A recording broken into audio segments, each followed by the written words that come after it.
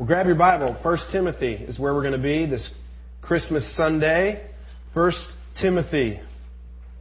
Just after Thessalonians, just before you get to the book of Hebrews. If you find Hebrews, turn left and go back to 1 Timothy. We're going to be in chapter 1.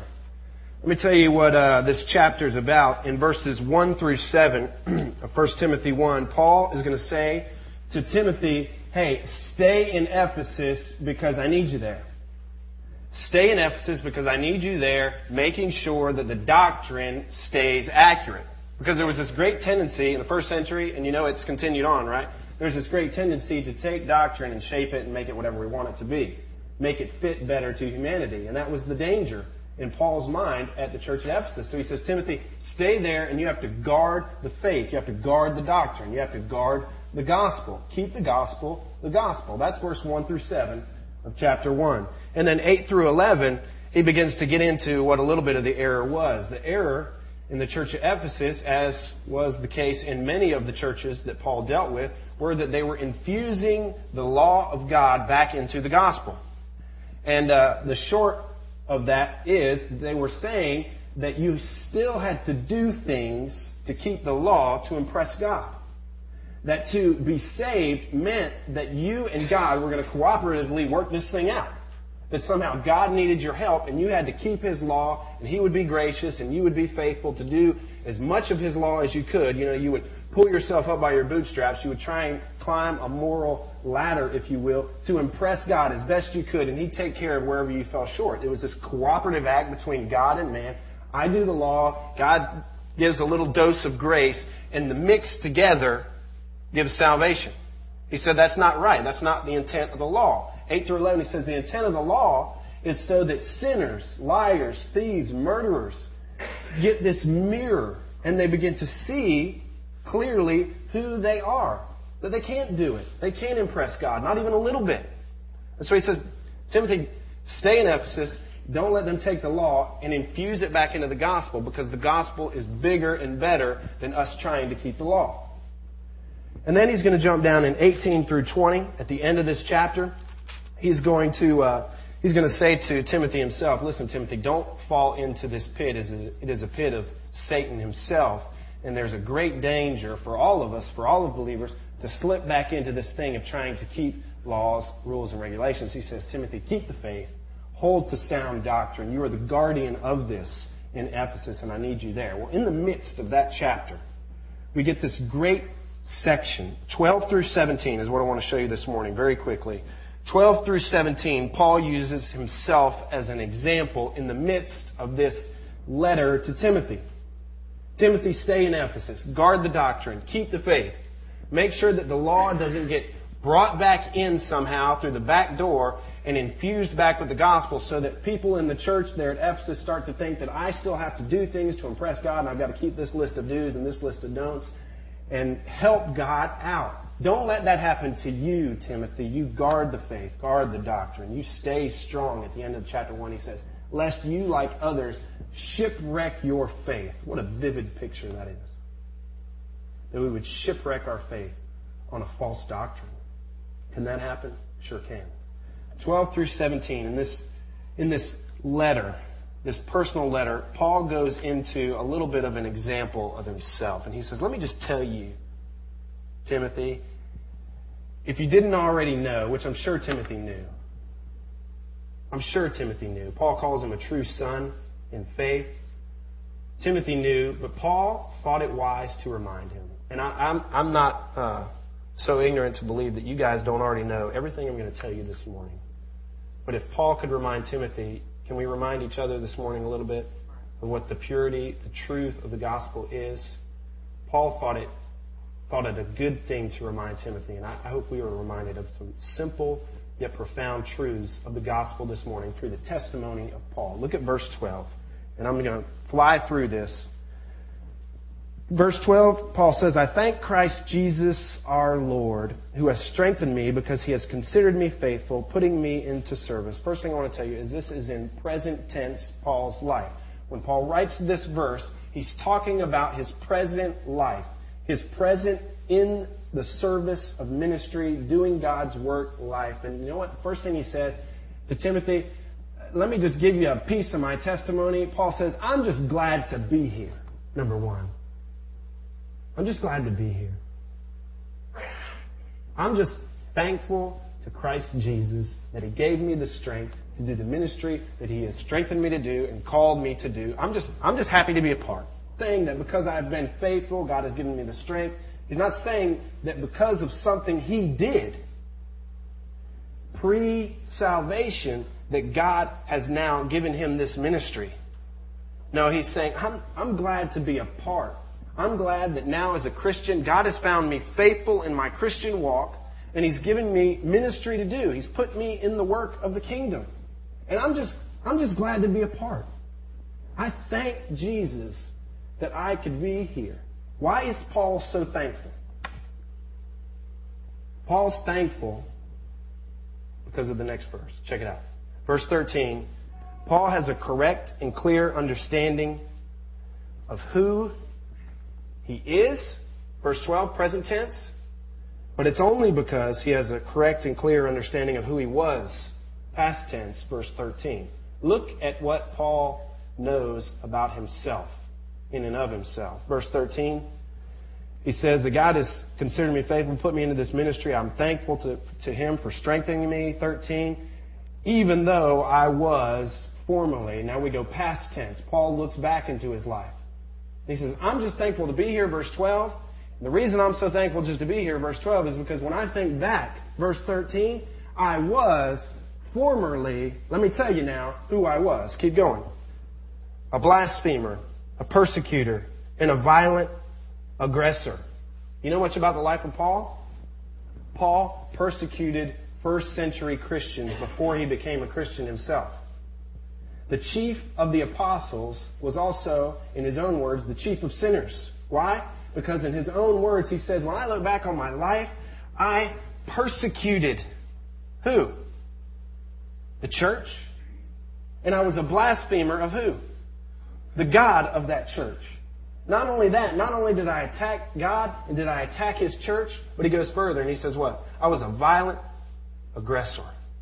I was antagonistic to the point of violence. Who was the guy, trivia question, who was the guy that held the coats of the men who stoned Stephen? Apostle Paul.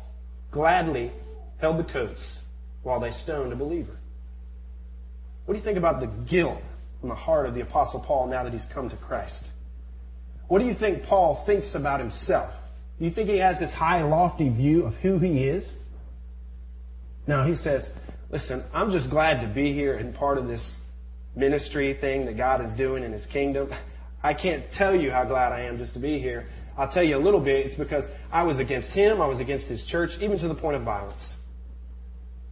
The Apostle Paul got permission from the Roman government to drag Christians out of their home churches and beat and even murder them just for being Christians. And now this man says to Timothy, I can't tell you how thankful I am that God would even let me be a part of this ministry. And the reason why, verse 13, is because look who I was pre-Jesus. Paul has a clear and correct understanding of who he is because he has a clear and correct understanding of who he was without Jesus. Now look at the next verse. Verse 14, he's going to say that God's grace to save is even enough for him. Antagonistic to God, antagonistic to God's church, even to the point of violence. Can you think of doing much more than that as an offense to a holy God? I really can't. Paul says, in spite of that, let me tell you about the grace that's on the other end of this spectrum. That's my sin. Now let me tell you about the grace. Verse 14, and the grace of our Lord was more than abundant. Not just abundant, it was super abundant. The grace of our Lord was super abundant with the faith and love which are in Christ Jesus. Here's my sin, Timothy. I'm thankful to be here because my sin was grievous toward a holy God and toward His people. Even to the point where I did some things that I don't even care to think about anymore. I can barely live with myself. And as heavy as the weight of my sin is, and it is heavy, Paul says, God's grace is greater. Sing an old hymn, grace, grace, God's grace, grace that is greater than all my sin. You understand the weight of your sin? Paul says, but do you also understand the depth of God's grace? No matter how huge your sin is, no matter how grievous it is, Paul raises a smile to Timothy and says, but listen, the grace of God is even bigger. It's even bigger. Verse 15, he says, because this is the very reason we have Christmas. Verse 15, let me show you this. He says, it is a trustworthy statement. And in the context here, he's comparing what he's about to say to Timothy to everything these false teachers are throwing out there. He says, this one thing you can count on, you can take it to the bank, Timothy. This is a faithful, trustworthy statement. While everyone else is going out listening to myths and endless genealogies, speculations, verse 4, verse 6, some men are straying from these things and they've turned to fruitless discussions. He says, let me tell you something very, very important. Here it is. It is a trustworthy statement deserving full acceptance. And by full acceptance, he means that we don't just receive it, that we fully embrace it, we take it to heart, we welcome it, and we hold on to it dearly. That's what to fully accept means. That we grab hold of this next truth and we never let it go. Here it is. It's the reason for Christmas. It is a statement, maybe the clearest statement of Christmas that we have. It is a trustworthy statement deserving full acceptance that Christ Jesus came into the world. That's Christmas. But he adds something here. He adds purpose behind the events. And it's so wretched. My offenses against God, they would weigh me down if not for the grace of God, which is even greater. And one 19th century Methodist pastor said about this passage and those like it that Christmas, specifically Jesus Christ coming to the world to save sinners, it is the hinge of all human history, hanging on the door of the stable in Bethlehem. It is the doorway into salvation. It is the hinge that turns all of time. It is the hinge that opens the door between us and God. It is the door that allows this collision between our sin and God's becoming flesh. Now, one thing I want to point out to you here, lest we miss it, and it is the purpose that Paul assigns to the event of Christmas.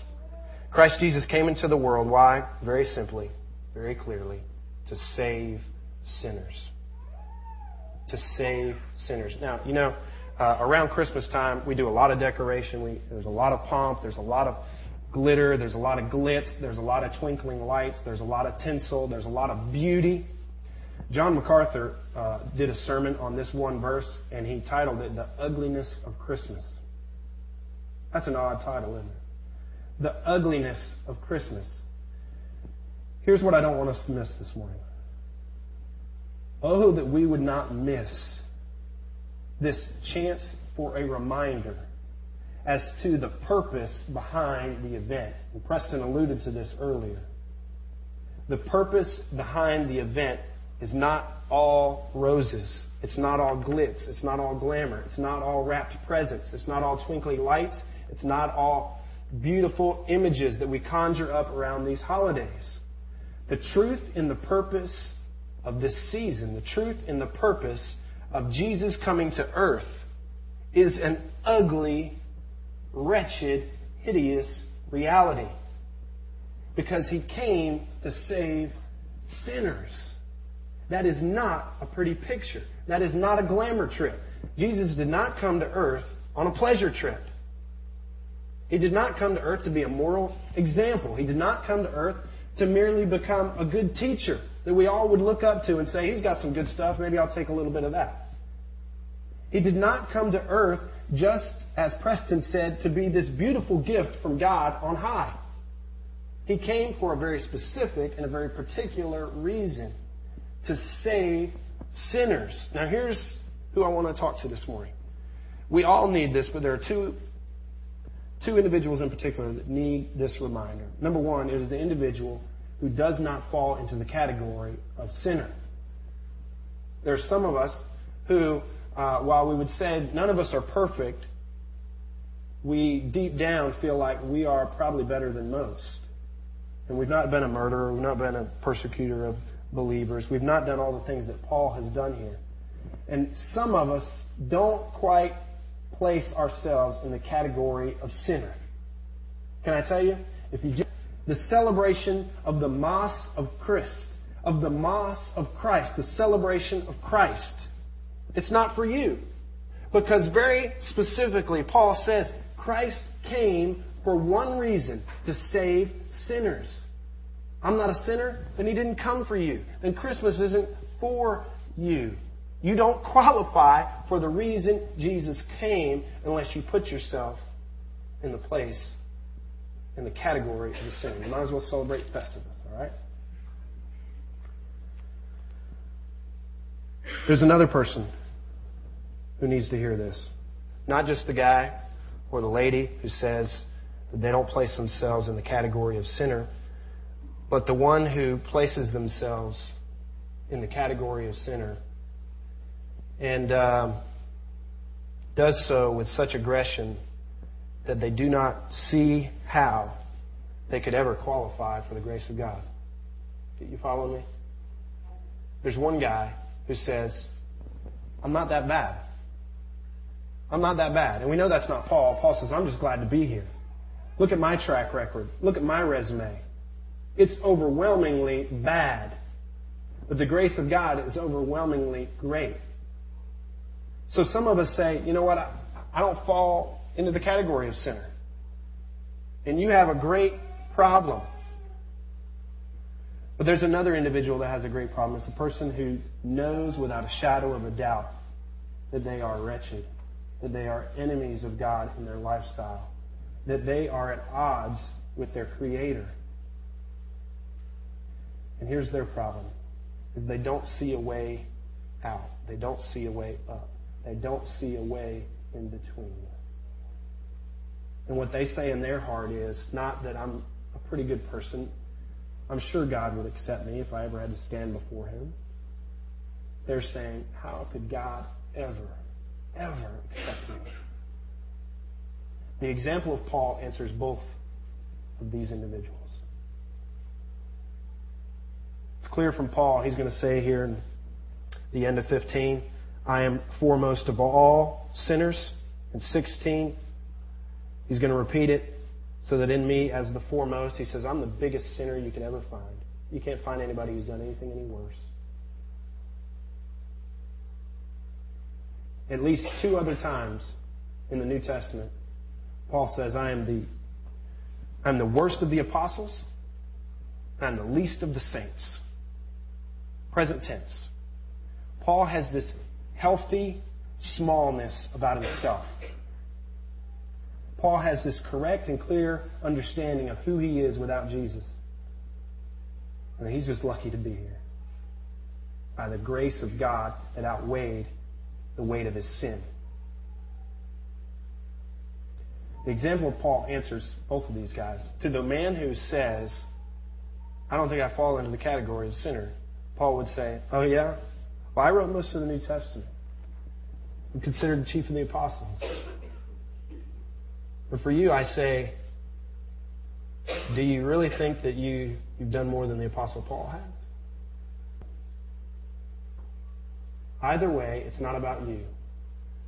Timothy, stay in Ephesus. Protect the doctrine. What doctrine? Specifically, the doctrine that the law doesn't get back into grace. What's the problem with that? The problem with that is that if we start to mix our good deeds in with the grace of God, it becomes a us and God activity and not the sovereign activity of God alone saving man. But now it's a joint venture between me and God. I'll help God, God will help me. Paul gives us the example to say, you know what? There was nothing I could do. I couldn't be good enough. I couldn't be good enough. In other passages, he lists his resume. He was a Jew of Jews from all the right tribes. Memorized the Torah. Had a lot going for him. He says, it wasn't me. It wasn't me. Neither my sin nor my good deeds does anything to tip the scales in the mind of God. The reminder for us this morning, Christ came to save sinners. If you don't put yourself in the category of sinners, Christmas can't be for you. The good news is Christ came for sinners. And for those of you who have placed yourself in the category of sinner and you've weighed yourself down with this burden in your life to try and impress God and try and please God, how could He ever love me if you only knew what I've seen, if you only know what I've heard, if you only know what my hands have touched, what my mouth has said, what my heart has intended, there'd be no way that He could love me. Apostle Paul says, Christmas is that Jesus came for sinners. Be of good cheer, sinners. If you fall into that category, you are in just the right place. Amen? Amen. You are in just the right place. Let me finish up here. 16. He says that by doing this, by having this right perspective, by understanding why Jesus came, by understanding who I am now, who I was, who I've become, and how I've gotten there, only by the grace of God, we become an example, verse 16 it says. Yet I have found mercy. And that comes right after him saying, once again, I am the chief of sinners. Yet I have found mercy. You know what mercy is? Mercy is God not letting His wrath pour out upon us. Mercy is a picture of God restraining the wrath that is due to us. He's held that back. He's been merciful. Paul says, I'm the worst that you could ever imagine. Yet I found mercy. And he gives us a reason. In Paul's mind, he believes his mission is to do something with what God has done in him. See what he says here.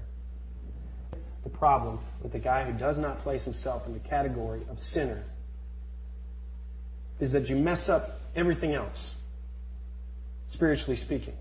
When you don't place yourself in the category of sinner, you mess up your relationship with God because you steal glory from Him. And you believe that this is a cooperative effort between you and God to get yourself secure and saved. And that steals glory away from God. So it messes up your relationship with God. If you come in here and you believe that this is a cooperative effort, that you are not that bad of a person, and God is probably happy to see you here this morning, etc., you have this attitude. You will grow this attitude. Satan will grow this attitude in you, and it will destroy fellowship in the body of believers. Why? Because you're not that bad. And you don't have the attitude of Paul that I'm just glad to be here, a part of the kingdom work. Instead, you have the attitude that God needs my hands, God needs my mouth, God needs my voice. There's nothing about God that necessarily needs you. And when you have that attitude, it's going to disrupt the fellowship of the believers. You know what else it's going to mess up? You're going to steal away from the example that God has designed your life to be. Paul says that God has intended my life now